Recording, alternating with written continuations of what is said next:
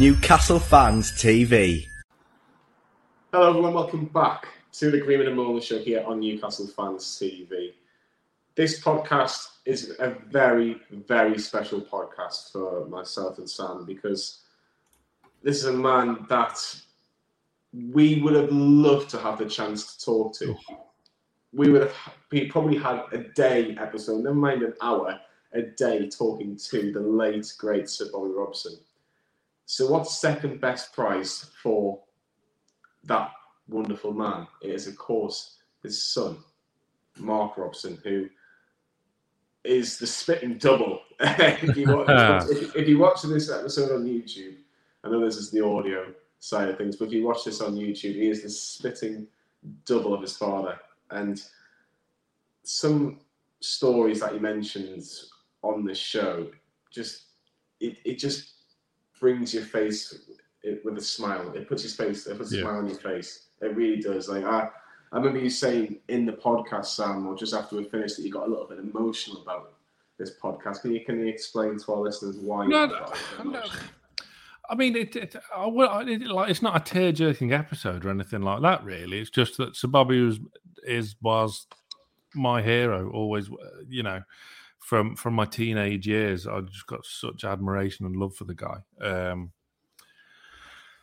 I kind of saw him as like your granddad, as it were. He was just an absolute. My prized possession is I've got his autograph, so that is my number one prized possession. I mean, regular viewers of the channel would have seen all my Newcastle shirts that I've got since 1995 or whatever, and this, that, and the other, and other memorabilia, and it's me Sir Bobby Robson autograph. That the guy's my hero, and. Absolutely honoured to have Mark's time to come on and talk to us about his dad's greatest legacy, which is, of course, the Sir Bobby Robson Foundation. All the details are in the links to donate if you can, or if you just want to read up about the amazing work that it does for cancer in the North East and a bit beyond. Sir Bobby Robson Foundation.org.uk. Really great. This was just one where I was just purely contented to sort of sit and listen, and the time flies. It really does. And actually, when you talk about time flying, I think Sir Bobby Robson's era flown so quickly when you think about it. And when he arrived at Newcastle in 1999, that first game, that 8-0 win at home, I just look back at that. Who opened the scoring that day? Oh, was it Aaron Hughes? Correct, Amundo. Yeah, I remember you having that in a quiz question once. But one thing I do remember from that era is because it was my era of supporting Newcastle. I know you probably had maybe a tad bit. Yeah, same. And some say this is still my era of supporting Newcastle. But my first season of supporting Newcastle was when we finished 4th in 2001-2. Ooh, good season. I know Shearer, Bellamy, Robert, Speed, Given, the list top goes at on. Christmas. We were top at Christmas. Maybe the game leading up to that might get a mention, but we'll leave that for the podcast itself. But I always remember little bits and pieces, and I always remember being young enough to, you get given a can of Coke and a packet of crisps in the pub and just do as you're told. But when Sir Bobby Robson came on, whether Newcastle won, drew or lost the game, everyone would go shh, and it would quiet down, and you would listen to what the great man said, and everyone would just pay attention. And at the end of it, everyone would go, he's got a point. He was right there. He told it as it is. And the honesty he gave to Newcastle United fans, I think, will live long in the memory, Sam. Yeah, I very little to add to that because you've summed it up perfectly. I think I struggle to convey the admiration I have for him. I really do. I try and take bits of his management style into my own place of work, which is silly when you think about it, because I'm in no way involved in football. It couldn't be further away from it, but I just try and maybe copy some traits, and it's well renowned he's master of man management and whatnot, but he was obviously so much more than that. so much more than that. And the legacy he's left behind, not only with his charity, his foundation, but the legacy in football and how admired he was from huge figures now in current day football. It just speaks volumes about the type of man he was. What is your favourite Sir Bobby Robson moment?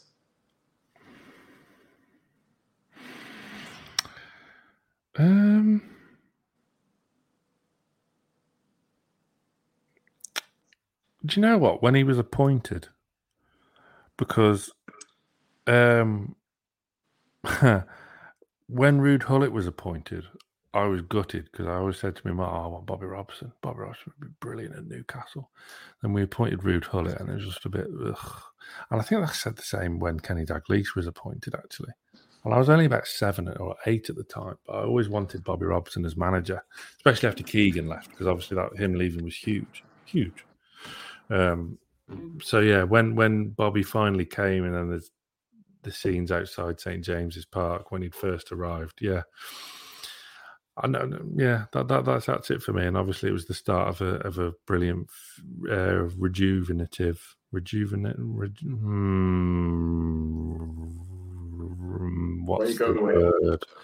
What's the word? Rejuvenate? Yeah, but it's rejuvenation. No, it's not rejuvenational because that's not a word. But you know what I mean. It's start of an incredibly exciting time, and throughout my teenage years, when we were up there competing for a long while in cups, and we were, within fighting distance of the league title for a good 3/4 of the season. So yeah, it was brilliant. It was absolutely phenomenal times. And again, this is Newcastle Fans TV, but one moment that I can remember was actually just flicking through YouTube and just putting Sir Bobby Robson's name in. And I'll give the Sunderland fans a bit of a shout out here. I don't know if Sam has ever came across this video, but obviously the year that Sir Bobby Robson passed away, Newcastle were relegated, Sunderland were promoted. Sunderland were still in the Premier League. So Sunderland's pre-season, I think the day that Newcastle were playing West Brom, Sunderland were playing a pre-season game. That pre-season game was against Celtic at Celtic Park. And Sunderland fans showed a little bit of class, actually. Real touch of class. I think in the first half they started singing "There's only one Sir Bobby Robson." Yeah. Or one Bobby Robson, something along the lines of that. And rivalries aside, there are certain people, Newcastle, Sunderland legends, North East legends, if you like, will just get that sort of reception, even though Newcastle Sunderland's such a fierce derby. I always remember when we had Robin Barton on, I always remember him saying to him, Sunderland fans would never boo Sir Bobby Robson when he come off the bus going into the ground, or him going back onto the bus after the game. That's the sort of man Sir Bobby Robson is. And I think, quite rightly, his statue is right outside the ground, right outside the entrance of one of the most famous stands in world football from a very much biased point of view. But it's well deserved. And just before we start this episode, we need to talk about Mark and Sir Bobby Robson's son, who very, very kindly gave his time talking about his late father. But you could just sense the pride in his voice, couldn't you, Sam, about anything to do with the great man himself?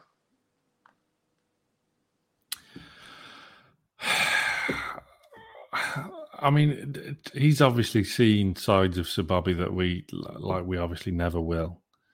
I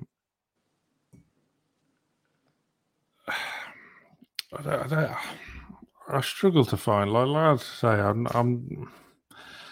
it's just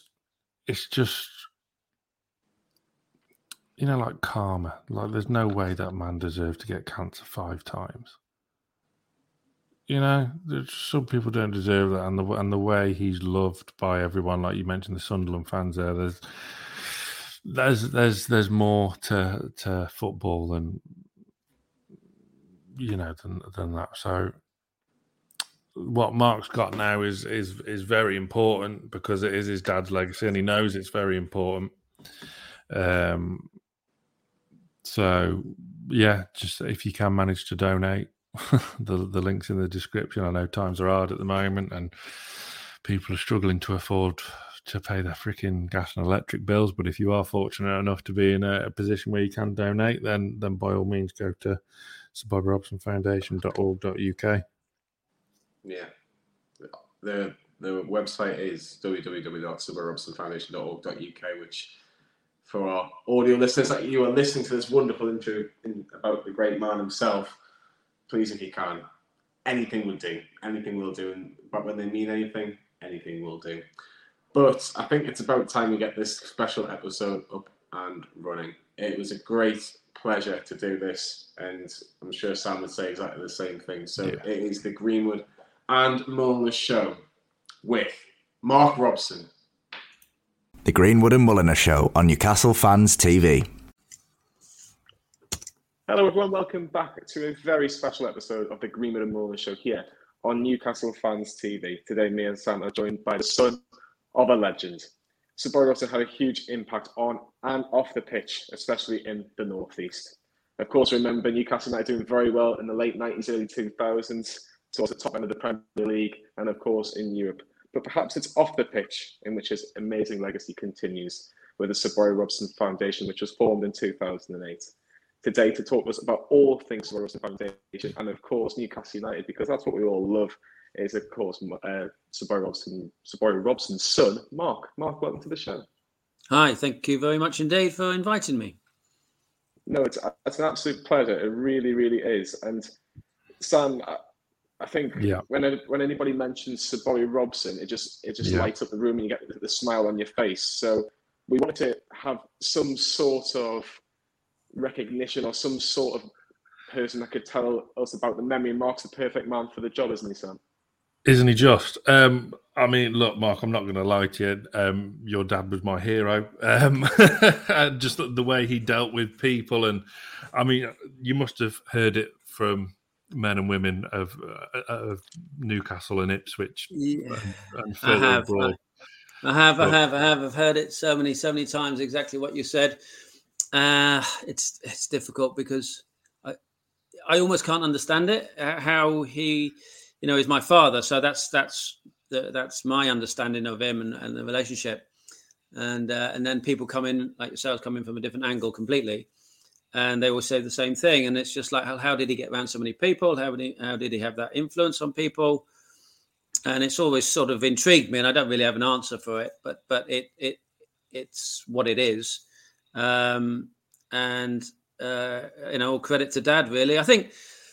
If I tried to explain it, it would probably be the way he carried himself and behaved and his manners and respect for people and the working class people and the love of the game, going back from, his granddad being a miner and all that, and Langley Park and the village. And I think that's where the journey started. And Dad just sort of carried on that respect of people. And obviously things have changed in the game and money's come in, and money changes people, doesn't it? Whereas Dad was fortunate enough that he was brought up in a time when money wasn't the driving force and people's behavior was different. And that's why people like yourselves think so highly of him. And that's probably why the Cancer Foundation is doing what it's doing. Yeah. I mean, formed in 2008, over 16 million pounds raised. Unbelievable. Yeah. I mean, we can talk about legendary football manager. People forget he was actually an England international player as well. Yes. But what a tremendous legacy that this foundation just continues to thrive. Yeah, it is. And the support, just the day-to-day fundraising, levels of interest that just keeps coming over the hills, really. We thought, after Dad passed in 2009, what Mum, me and my two brothers, what we're going to do with the foundation, because it'd only been going about a year and a bit. So we quickly came to the conclusion we had no choice but to carry on. We must support Dad. This is what Dad's wishes would be. And then we thought, well, this is going to dip in 2 or 3 years' time when people have forgotten about Dad, if you like. This is going to dip and it might wind down or whatever. But it hasn't. The complete opposite has happened, really. And it's gone strength to strength, and obviously a couple of quiet years recently, but still ticking along nicely, and I'm beginning to pick up again. So, yeah, it's remarkable, and we've got great plans for the foundation. So we're able, in a position strong enough to think forwards and have some exciting plans. Yeah, I think I like the quote from your father, Mark. It was his last and greatest team. Yeah, I really love that quote. I think considering with everything that goes on and with the foundation and the fact that the word just gets spread. And again, it must be such an easy sell. I don't want to call it that, but it must be such an easy sell to get people to do something for your father's foundation, because the impact he had on the Northeast in particular is absolutely phenomenal. Yeah, but the people, primarily the people from the Northeast, they come to us, voluntarily. We don't employ fundraisers. They come to us and put the hand up. It is incredible, and that bit about his last and greatest team is so true, because what's more important than research into serious illnesses that kill you or playing football? Well, yeah. So I think Dad and Mom was so proud and so lucky, really, that it happened. That Dad's oncologist Ruth Plummer came along and asked for help. And within a week or so, Dad thought about it and put his hand up and said, "Yeah, we'll help," because that's what he was. If someone comes to you and asks for help, what do? You help, don't you? And then it just gathered legs and kept going. So, yeah, I mean, and then about the greatest team, and that takes you to the nurses and doctors and consultants and surgeons of that we're familiar with, a bit more familiar with now, and what wonderful people they are. And I think Dad, obviously, in his passing years of cancer, met a lot of them and realized what wonderful people they are. And what a great thing to do. And it's been very successful. I mean, we just were chatting a little bit before we started this about the return of the charity golf weekend. How great was it to get that back going and just see so many faces from the Northeast, from Ipswich, from the whole of however many circles your dad had? Yeah. It was fantastic, because we lost 2 years, and I thought if we lost another year, 3 years, it would be difficult to get it going again, because it's obviously organising an event for a different charity in a different country, which takes a lot of doing. Extraordinarily difficult. But the team, again, it comes back to what people thought of Dad, and they wanted to be there for him. They wanted to support him, and they didn't shake or shiver. They were there for us, and so we had another great weekend, successful fundraising, not for the Cancer Foundation, but for the Children's Refuge in Faro, completely separate, but strong again. And it was wonderful to see, because we had a great support from the Newcastle players and ex-players, and the Ipswich boys, and a few of the old stalwarts. Tony Cotty and Ian Dowies are magnificent. Clive Tilsley's fantastic supporter. So many, really, to mention. It just sort of goes on, and you've got to keep going. Dad would want it to keep going, and the income streams, if you like, for the charities are there, so you can't stop, can you?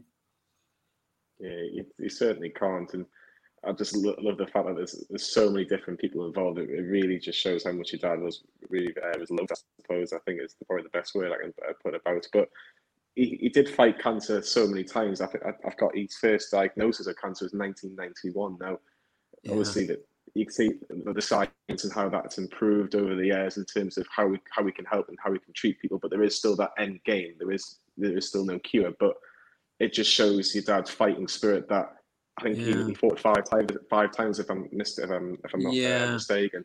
So it just shows that battling spirit, and hopefully that one day we can get to a place that we can treat it a lot more better, if not get a cure for this disease. No. I mean, I think enormous strides have been made. Early detection, prognosis, research, drugs, if you like. Dad. I think 1991 is just after England. 1990, Italy 91 went to Holland, and that was his first diagnosis. Yeah, so he was desperately unlucky to have it for so long, but he was also lucky that he lasted 17 years. So because we all know that what cancer can do to you quickly or slowly. So what amazes me about him is how tough he was. I guess that goes back to his upbringing, really, and his working class roots of Langley Park and his father, because he had 5 different types, 2 or 3 major invasive surgeries, and often went back to work, Porto, Barcelona, Newcastle, and yet he was he had cancer, serious cancer. So how he never moaned, honestly, I kid you not, he never moaned once. He never said, I've got a headache, I've got this, I've got that. Not once to me or mom, or he might have to mom, but not to me. And I look back and I think how tough. I'm not like that. I don't know about you lot, but no, it's ridiculous. I mean, like as a family, was there ever some conversations of like, Dad, I think you should maybe slow down a bit, and then all of a sudden he's on the next flight to Barcelona? No, I wouldn't say we had conversations, but I think we all thought he should stop. I remember I bought him a pair of slippers once. I got them nicely embroidered with something, I can't remember his initials or something, and I gave them to him and with a hint, and he looked at me with utter disgust. I'll never forget it. We were on holiday down in Bournemouth somewhere, and he was furious. I think we probably just thought he's stubborn and he's not tough, and he's going to do what he wants to do, and he did. But I don't know how he did it. The operation he had when he was at Porto on his face was so significant, and pull his skin back, tumor out, put your face back, and a big new jaw and everything, and false teeth and everything, obturator in the roof of his mouth. So he didn't have a roof of his mouth; it was false, and just huge collateral damage on that operation. He went back to Porto, then Barcelona, then for 4 or 5 years at Newcastle, and he couldn't sleep with that thing in. He had to take it out every night, clean it, and sleep without a roof of his mouth, and you just can't imagine how tough that must have been. But you wouldn't, like, you guys probably don't know that, and a lot of people wouldn't. But extremely, rhino skin type toughness, and never moaned though as well. Never moaned, never just didn't, as if he wasn't ill. Yeah, it's immense bravery, isn't it, Sam? Yeah, it's extraordinary toughness. I can't figure it out. I really can't. I mean, to manage Barcelona, the intenseness of that, and then 4 or 5 years at Newcastle. After all that, it's extraordinary, really. I don't want to over talk it, but yeah. What was your sort of first memory of your dad, and like sort of within football, and because it's such an all-encompassing world of its own, did it kind of make you hate the game in some way because that took up a hell of a lot of not time? at all. No. I loved it. I never played it because me and my 2 brothers, we went to schools that played rugby, so we never played football. We tried. We had some trials, but we were never always way behind the curve and everything. I was at school in Ipswich when Dad was manager of Ipswich, so those were my school days. And then, you're talking about 70s then, and 70s and early 80s. And it wasn't such an intense job then. It was way before Premier League and what we're used to now. So it really was an ordinary job. And so my school days were completely unaffected. I got no hassle, no grief. We didn't talk about football at school because no one talked about football really. So, and then Dad always insisted that we stay away from the clubs at the ground and the changing rooms is what I mean, or the inner workings, the admin, or the changing rooms, or meet the players, and just to keep the clear lines. And I think that was a highly wise thing because it meant I never got involved in the pressure or gossip or anything like that, and I could look in from the outside with a clear view and just love the game naturally, which we all did, my brothers and I. So in a way, sort of, I don't think he did it to protect us, but because I think he did it because he didn't want us getting involved in the football clubs. He could have easily had us in the offices and walking around and having cups of tea with everyone and whatever. But he wanted, the clear lines, clear. So that made us. It took the pressure off us, really. And so going to games, we would just literally go to the games, and obviously at Ipswich, it was unbelievably successful. So it was after the first couple of years was a bit tricky, but after that, the next 9 we were ridiculously successful. So they were great days, and those are my, going back to your original question, those are my some of my fondest memories because it was pure, and the intenseness of the speculation and social media and TV and what we have now wasn't there at all. So it was rock up to the game at 2:00, enjoy the game, go home, and then that was it. So I was very lucky, really lucky, and especially such a, I think Dad built 2 or 3 teams there. And, 10 years in Europe and never beaten at home in Europe for a club like Ipswich was just, Barcelona twice, Real Madrid. I could name them all if you want me to, but they came to Ipswich, they never beat Ipswich, none of them. In 10 years. Amazing. So I was just extremely lucky because those for many years it was the 2 best teams in the league were Ipswich and Liverpool. And that was it. I mean, there's other good teams, but for year after year after year is what I mean. The 2 top teams were Ipswich and Liverpool. So it's extraordinary experience. When I look back at the time, you don't really realise how lucky you are. But you look back and you do go, wow. And then I'm fortunate enough to know some of the players now since then, Butchers and Osmonds and all the crew. So Johnny Walk, fantastic players and characters, yeah. I was just going to say, you look at that Ipswich tenure in particular, the FA Cup in '78, the UEFA Cup, of course, in '81. It like I say, for a team like Ipswich Town, if someone says that now, someone like Ipswich Town winning those trophies, you think, wow. And then when you actually read the background about it, it's just remarkable. But would you say the UEFA Cup in '81 was his biggest achievement in terms of football, or do you think maybe the fact that he did go on to manage England, did that succumb that, or would you think UEFA Cup '81 in the end was just that little bit more special? Yeah, I wouldn't like to call it. I know some of the Ipswich boys think what Dad did at Ipswich was his greatest achievement, if you weigh everything up.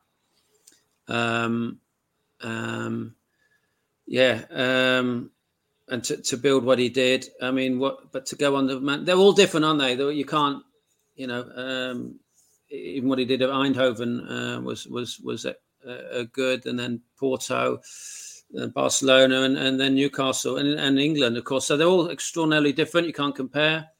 What would he think is his greatest achievement? I don't know. I think the longevity of it and the success they had would probably, he might sort of favour Ipswich, but you don't want to diss any of the other successes, do you? Because Ipswich you built from nothing, the scouting system. He'd drive up to Cumbria or Scotland or Plymouth or whatever. He'd have 2 scouts, not 10, and he'd have to do a lot of the scouting himself. So, given how hard that must have been, and no budget. Looking back, I'd probably think Ipswich was his greatest achievement. But then to manage Barcelona's a one-off, isn't it, as well? Yeah. So, but without managing Ipswich, he wouldn't have got to Barcelona because I think they came after him the third time. He came after him twice at Ipswich, and then later on, yeah. So there's not many people that can say they've turned down Barcelona twice before they end up taking the job. That just that's right. I can remember lots of times at Ipswich when I was whenever I was 12, 13, 14, 15. I remember almost every season or every year I'd end up in tears because we were going to Everton, or we're going to Leeds, or we're going to Man United, or we're going to Barcelona or whatever, and it was like, yeah, we're going next week, and then it didn't happen. And I remember always having, we had a lovely dog called Pip, a golden retriever, and I used to cuddle him in the corner and think, oh, we're moving next week, off we're going to wherever. And it never happened. I don't know what happened in the end, but there was a lot of confusion on my part. But now he just always, I think it was probably the Cobbolds who were to blame, Johnny and Patrick to blame. Dad wouldn't leave them. They were such great directors or chairmen that in the end they must have persuaded him somehow to stay. What did your mum have to think or say about this? Because obviously there was a long settled stint at Ipswich, and then with England you're still based in one place, I suppose. Yeah. Then Eindhoven, Porto, Barcelona. Mm. That's a lot of travelling, and a lot of it could become quite unsettling for a family. Yeah, very much so. And we were lucky initially because and you forget, but we went to Vancouver, Whitecaps, for about 4 months and came home on the boat. And then Fulham didn't work. Fulham and then Vancouver didn't work out. And then then Dad had 12 years at Ipswich. But then after that is what you're referring to. We were all over the shop, really. And how did Mum cope with it? I don't know. She must have. Well, she is, and was clearly a tough old lady, because she never stood in Dad's way. If Dad wanted to, thought about it and go somewhere, then Mum would go with her, go with them. And I think they were both quite outward going enough to realise, travel, go and meet other cultures, other people, other food, other countries. And, that's a good thing to do. And I think actually, Mum enjoyed it. But there's times, obviously, when Dad, if, for instance, at Porto or Lisbon, Mum would be on her own a lot, because me and my two brothers would be at working in the UK, and we couldn't get out there apart from the odd weekend. And so Mum had to just get on with it, really, and integrate into the local community and the church and maybe the English societies out there and stuff. And she was extraordinary, really, to offer that support and willingness and go along with it and just integrate herself into that community that was whatever was going on. She must have got fed up with it eventually, I would have thought. It's 10 years, wasn't it, I think? It was 90 to PSV, and then was it 98-9 Newcastle, wasn't it? So Dad was away 9-10 years. So Mum was away 9 or 10 years. So, yeah, very difficult for Mum. But without that support, I guess Dad wouldn't have been able to do it, would he? So 100%. If she said no, would Dad have gone? I don't know. Probably not. He'd have been rejecting Barcelona for a third time. Yeah. Yeah, exactly. Hey, kind of too late now. 3 and out. So, it was a good question, that. Extraordinary, Mum, I wouldn't say sometimes gets forgotten in Dad's career, but it's a partnership, isn't it? Yeah, I think with like the documentaries that have been made and TV programs, like countless ones, there's no secret to just how much of an amazing woman your mum is to have stuck by him for that long and been torn all over Europe for 9 years, as you say. But can you remember what it was like when they finally came home and they got the call to go to Newcastle? So that was Barcelona. I wasn't out there at the time, and I probably, given the way negotiations on things like that happen, I wasn't involved very much. Not that involved, but you know what I mean. Dad wouldn't phone me up and tell me things. He never did. So I never knew really what the next move was going to be until perhaps the 2 days before. But I would say that Dad absolutely, I don't know what the words would be, but it's a perfect scenario for him. He his hometown club, the passion of the Northeast, Newcastle, everything about it, going home, family, friends, relatives up in Newcastle or Northumberland and Durham. So I think he would. Yeah, I think he was absolutely chuffed to bits. Really, couldn't have fallen nicer, could it? And also at the time, obviously Newcastle were where they were, and so he had the ability and the experience to sort it out, and be able to sort it out quite quickly. So I think, yeah, he would, because it was only 2 years at Barcelona anyway, and that's the way they tend to be in Europe. A perfect ending, really, perfect scenario. And yeah, I mean, you know how proud he was wearing the England blazer or the Newcastle blazer and his badge and how he carried himself. So yeah, absolutely, thoroughly chuffed to bits, I think, to represent the club. Yeah. It must be some sort of buzz as a family member when you see the club that your father supported as a boy and the team doing so well around it. Like I mentioned in the introduction, towards the top end of the Premier League, and a couple of times not too far away from a Premier League title race, getting into Europe to the latter stages, quarterfinals, semi-finals of big competitions. It must be one of the best environments to be involved in, and the buzz of just being inside that ground, it must be absolutely immense. Yeah, I was extraordinarily lucky. Because there was a buzz, wasn't there? I wasn't around for the Keegan years up there, but obviously Dad's years, and going to the ground and being in the ground for the European nights and the Saturday afternoon games, it is electric, isn't it? It's quite an experience, and you think you're just going to an ordinary football game, but there's nothing like that whatsoever. Because I was working in London. Well, I worked most of my life in London, but I used to come up on the train in the evening and go to those European games and get the 5 o'clock train back the next morning. And yeah, it was just, I was so lucky to be able to do that. There was vivid memories of those nights. The Juventus game was absolutely incredible. And I mean, let's obviously hope we can get them back, because there's nothing like a midweek game under lights, is there, in Europe. So yeah, I mean, Dad got us there, didn't he? He got us back in the Champions League on a pretty sort of restricted budget, but he was always so good at player assessment. So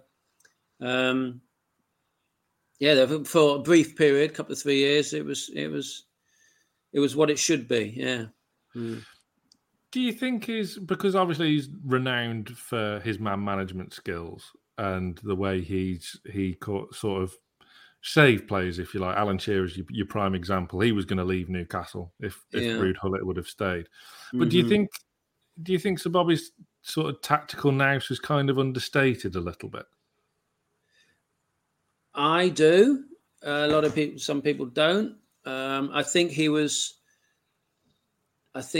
had two, looking back, I think he had two really, two assets to me that stood out. One was his player assessment and character assessment, with the help of a team and scouts and whatever. But also what you've just said, I think he's poorly thought of, because what he did at Ipswich with that Ipswich team and the formations he had. So, well, Mariner and Brazil up front, and then little Eric Gates in the hole, in the diamond, and Johnny Walk's role, with the two Dutch boys. The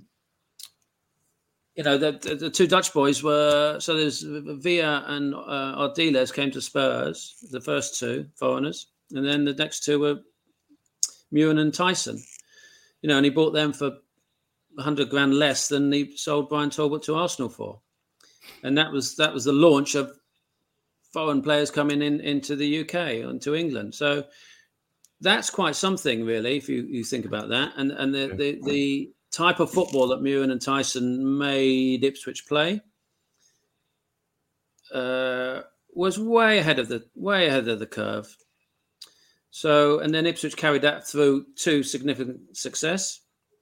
And then I think that England, he was hard done by as well, because the different formations. I think I always, say, English teams were banned for 5 years, 85 to 90. There's no English players playing in Europe, and yet we got the World Cup semi-final. Well, you figure that one out, really. And we deservedly got to the World Cup semi-final, not given a chance. And we played such an attacking brand of football. If you look at the team of, call it Gascoigne and Robson, and then you had Waddle, Barnes, Beardsley, Lineker. Well, you've got 6 attacking players there as your front 6. So, and it worked. They were a delight to watch, and it picked up the nation. So there's 2 pretty good examples there of something going on, which perhaps Dad sometimes doesn't get credit for. But he was always quite brave. He was brave to make selections. He was like, if you like, Keegan was brave on selections to go and win a game, go and get the game. You might lose 4-1, but you'll if we play this way, that's the way I want to play, then we'll have more 4-3s than the odd 4-1 against. But that's the way I want to play. And I think overall that proved to be one of his great successes. But he didn't worry so much about defending, did he? He wanted to attack. And if you look at like the Newcastle team of Bellamy, Janus, Robert, Dyer, and Solano, the pace was remarkable.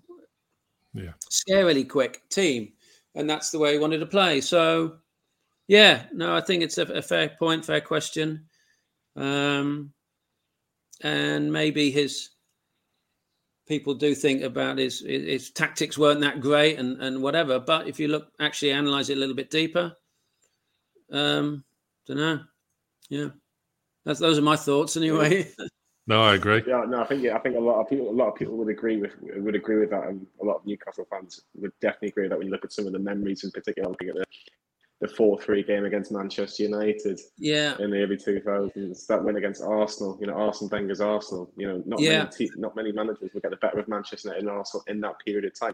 Is there a particular moment, Mark, in his tenure at Newcastle that is one of your favourite moments? So you mentioned the Champions League. Yeah, no, my favourite moment is what you just said, the 3-1 at Highbury, which I was there for. And then about 3 days later, 4-3 at Leeds. It took us to the top. I think, that scoring that many goals away against good teams, great goals with lightning quick players was quite credible, really. So I would think that would probably be those are my highlights. We had a couple of cracking results against Man United, didn't we? 3-0 and a 4-3. Yeah. And the odd European night, but I mean, European nights are tough because you're playing against really, really top opposition. Unless you've invested heavily in the top players, then you just have to sort of manage the game a little bit differently. So I think, that would probably be my highlight without doubt. Because that Wenger team was exceptional, and they weren't happy about it at whatever time it was, 9:10, trooping off the pitch. Was it Thierry Henry lost it a bit, didn't he? And whatever. Yeah. So it was good. It was very good. I mean, you said earlier that he kind of kept you separate from the football club, like at Ipswich, but obviously you're a bit older when he was at Newcastle. Would you ever did you ingratiate yourself a bit more then and have more dialogue with players or people around him, or for example, like at Barcelona with a certain Mr. Mourinho? Yeah, no, not at all. And I think by that time I was a little bit older, but I understood it all a bit more that I didn't want to. Didn't want to at all. I had no desire to. I thought it'd be the wrong thing to do. And I think it was the right decision, really, just to stay away, stay in the background, nothing to do with me. not to get involved. And I mean, I might have loved to, but it wasn't right. So it kept those lines clean, and there's no confusion. So I was more than happy just to go, watch the game really, and be lucky enough to be able to do that. Yeah, 100%. I think you probably got the best seat in the house, some would say. But when you look at Newcastle United under your father, obviously it got to the highs of the highs, and all that was missing was a trophy. How did your dad look back at his time at Newcastle, and did he think it was unfinished, like the job hadn't been done because he hadn't had that trophy, or did he feel at the time, actually, I've done as much as I physically can, as much as I don't agree with the decision that the board made? He felt that he'd done a splendid job, which a lot of Newcastle fans will obviously agree. Yeah, no, I think it was unfinished business. Really, I think he was building a team. I mean, look at the ages of the those three: Janus, Dyer, Bellamy, Robert, and working off Alan. He was building something, and that was, I think, what he thought he was there to do and what he was good at.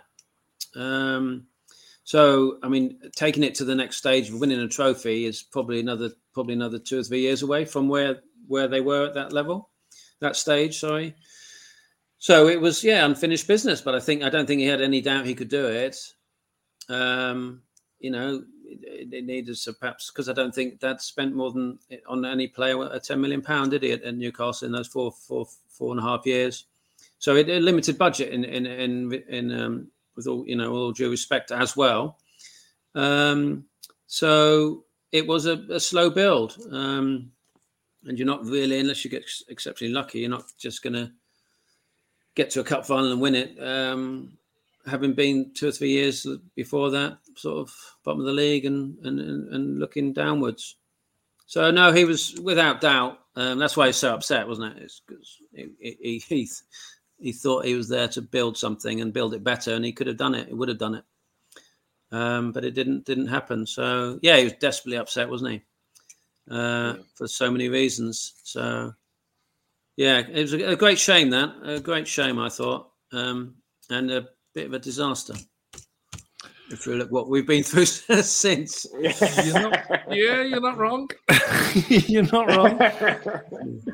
But I suppose the influence and kind of football legacies left behind, not just at Newcastle, but on so many individuals in the game, does that give you and your family a tremendous sense of pride when you see the likes of Guardiola, Mourinho just pay testament to him, and just how much of an influence they are on two of the biggest managers in current day football? I mean, that's the other thing, isn't it? The two another great point you've made, because he built so many teams and had so many players, but then and such success, and then if you look at then the player list he had under him and what some of them have gone on to, it's difficult to fathom for me, and again how lucky I am, I suppose.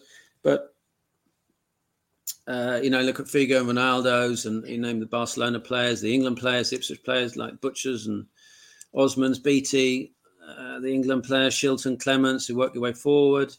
Lineker, all the centre forwards he had. Will van Nistelrooy, you forget him. They had him at PSV. Yeah, PSV. Mario at PSV. The list is ridiculous. So I don't know whether that's luck or what. I mean, it's a fabulous list, that played under him. So I don't know. I can't explain it really. I don't know. I guess because he did so well at Ipswich, that gave him the platform to manage top players at top clubs, which I guess you tend to do. But very, very, very fortunate to have those players. But his player assessment was good, so good as I mentioned before, because he bought Ronaldo at 19-20 at Barcelona, and look what that turned out to be. So it was just one of his great assets, really. Whether, I mean, a lot of the players who played under him did go into management, but I guess that would be natural given the length of his career. some of them would inevitably be very, very, very successful. I mean, it just so happens, I guess, that Pep and Mourinho were so highly thought of and worked or played under Dad. So, I mean, they're both exceptional managers. So, I mean, Pep's crazy good, isn't he? Yeah. So, I mean, he would have been under Dad for 2 years at Barcelona, and I think he did learn a lot and watched. But Dad probably had a different way of managing Barcelona than some of the modern managers did. But you still pick up facets of every manager, don't you? You play under and you pull your own thoughts together. So, yeah, I mean, when I do Dad's golf, I always try and theme the weekend in Portugal. And 2019, my theme was Sir Bobby's players. So I built the picture in the weekend around that and put them on. We designed a program, and it was just a fantastic list of players that played under Dad. Stoichkov and Figo and Laurent Blanc and Popescu, and just goes on. And the Ipswich boys, Gary Speed, Alan Shearer's. It's just very lucky, extraordinarily lucky, and it's great that those names roll off your tongue. But he was a manager a long time, wasn't he? So Ipswich was 69, finished Newcastle 04. So 35 years as a manager, really. So you would come across some good ones, but I think he came across quite a lot. He certainly did. He certainly did. I'd love to have known what his best 11 was, because I would love to see the subs bench as well more than anything. But it's absolutely fantastic. I have to ask Mark, what do you make of Newcastle United right now? Because we mentioned the word buzz. There is a real buzz at the minute. Yeah. As the day as we record, and there was queues for pre-season friendlies outside the ground, which is absolutely remarkable. What's your opinions of everything that's going on with Eddie Howe's Newcastle United? Yeah, I think it was a great appointment. I really do. I think he's a highly intelligent, a very thorough, works hard, does his research, deep thinking person about the game, extraordinarily passionate. Did an incredible job at Bournemouth, absolutely remarkable job. Not dissimilar to how Dad got going at Ipswich in a way. And once you've done those hard yards, I think you learn a lot. And so I think that was a great appointment. I really do, because there could have been some two other names that might have been bigger and supposedly better, but I don't think would have fitted. And so I was chuffed to bits when that appointment was made, and I think there seems to be a lot of good decision making going on at the high level, to then will over the months and years filter down, and I think that's the most pleasing thing for me. And then I think we're all supporters, so we all see that happening, and that generates what you're talking about queues and ticket sales and excitement and whatever, because people see that things have been done properly, with thought, with good people. So I think and then you look at the tough years in the past, so it's such a swing as well. I'm pretty pleased for the Newcastle fans, and so I think I understand the excitement, and I think it's sort of fully deserved, really. Yeah, no, I'm excited. Yeah. Do you see any players in the current day squad that you think, Dad would have loved you? I think I think some of them show such good attitude. I think Dad always tried to have a core of leaders in his teams, and so I don't like to pick players out, but I think Callum Wilson's a great leader, isn't he? A great character, and you can see the difference when he's on the pitch to the whole team. Yeah. Even in 10 minutes, you can see things slightly different. Joe Linton's just what Dad might call a monster or a beast of a player, and for what he went through, and then to come back as still a young boy, and come back how he has, as strong as he is, not just physically strong but mentally strong. is exceptional. Really, really exceptional. So, and you need that. You need those sort of lions, if you like, in your team. Otherwise, you won't survive. So, there's plenty. There's plenty of good things going on, and I think Eddie Howe will realise what type of characters will be needed to get to the top half of the table and get higher above midway. So you need a lot of strong, good players, but they have to be immensely strong characters. So that's what he'll be looking for, I think. I'm sure he will be. I'm sure we're hoping that Newcastle can finish as high as possible. I have to ask Mark, the statue of Sir Robson outside St James's Park. I know they've got one at Portman Road as well, but whenever you go to St James's Park in particular, the immense pride that you must have beaming out of you when you see your father outside the ground. It can't get any better than that. No, it can't, and it's just in such a great position as well, isn't it? It's a crazy position.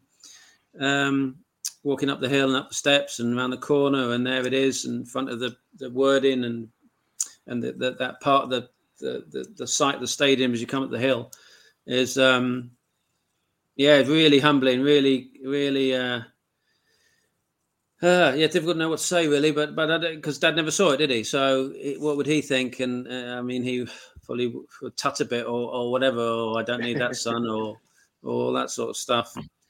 But it's there forever as well. So that's what's and they have so many millions, thousands of millions of people are going to see it and have their pictures taken and whatever.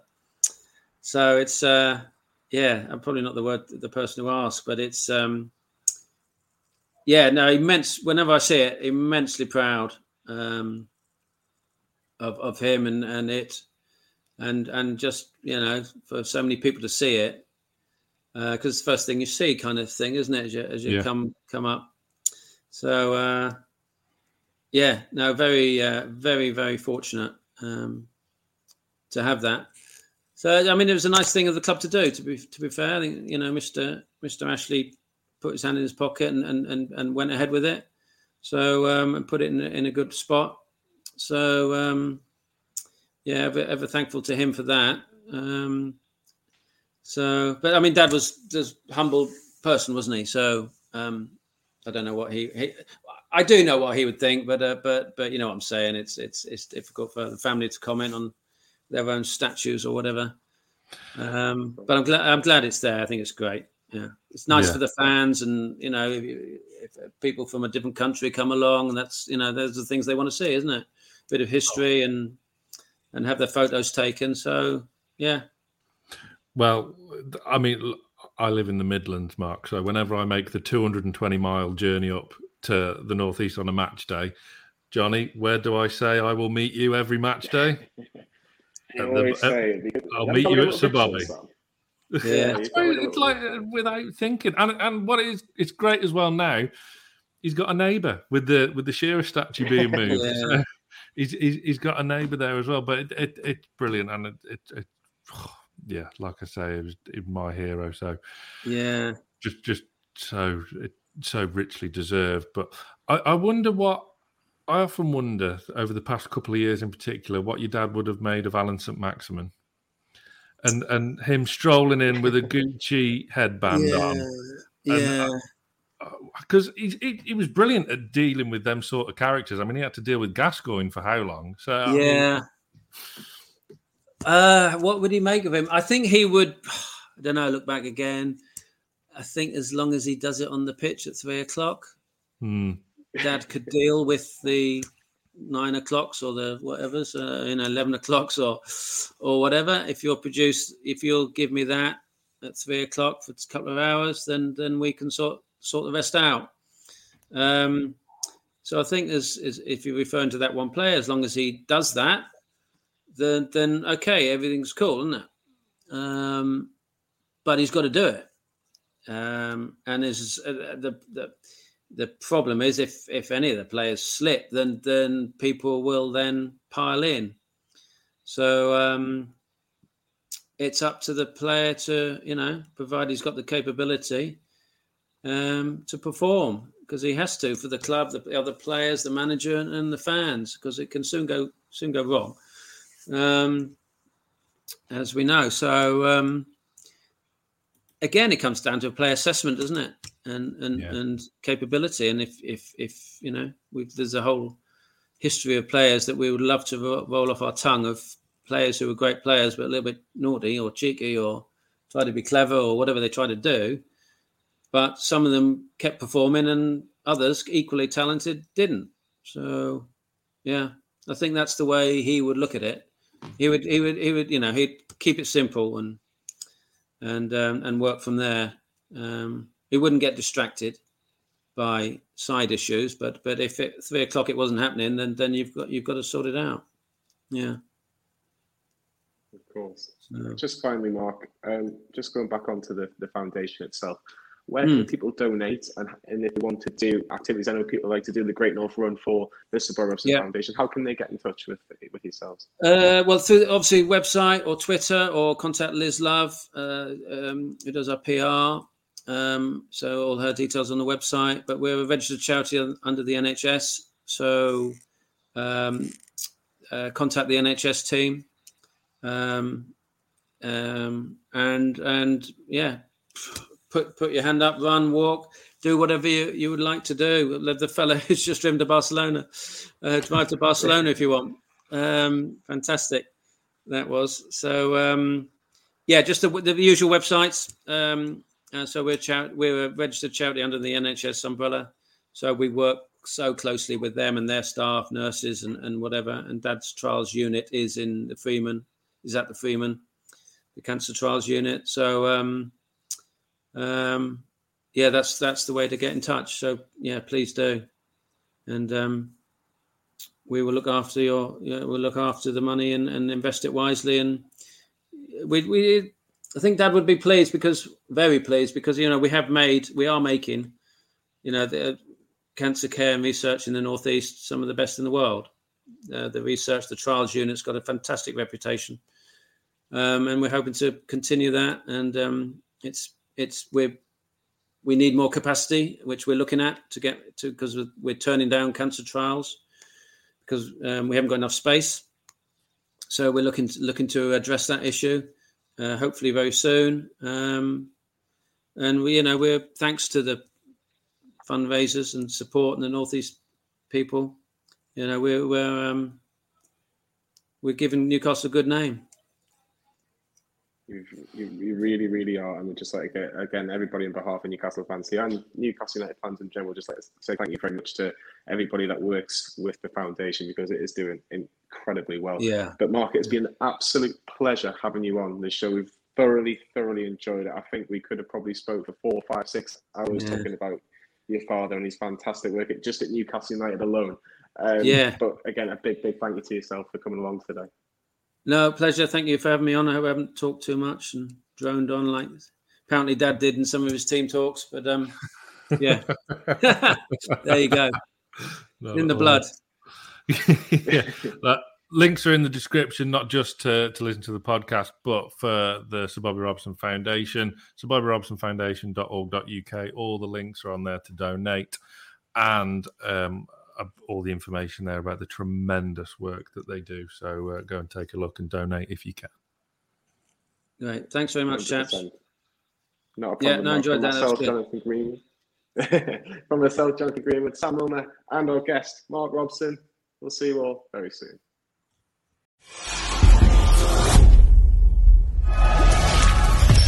Newcastle Fans TV.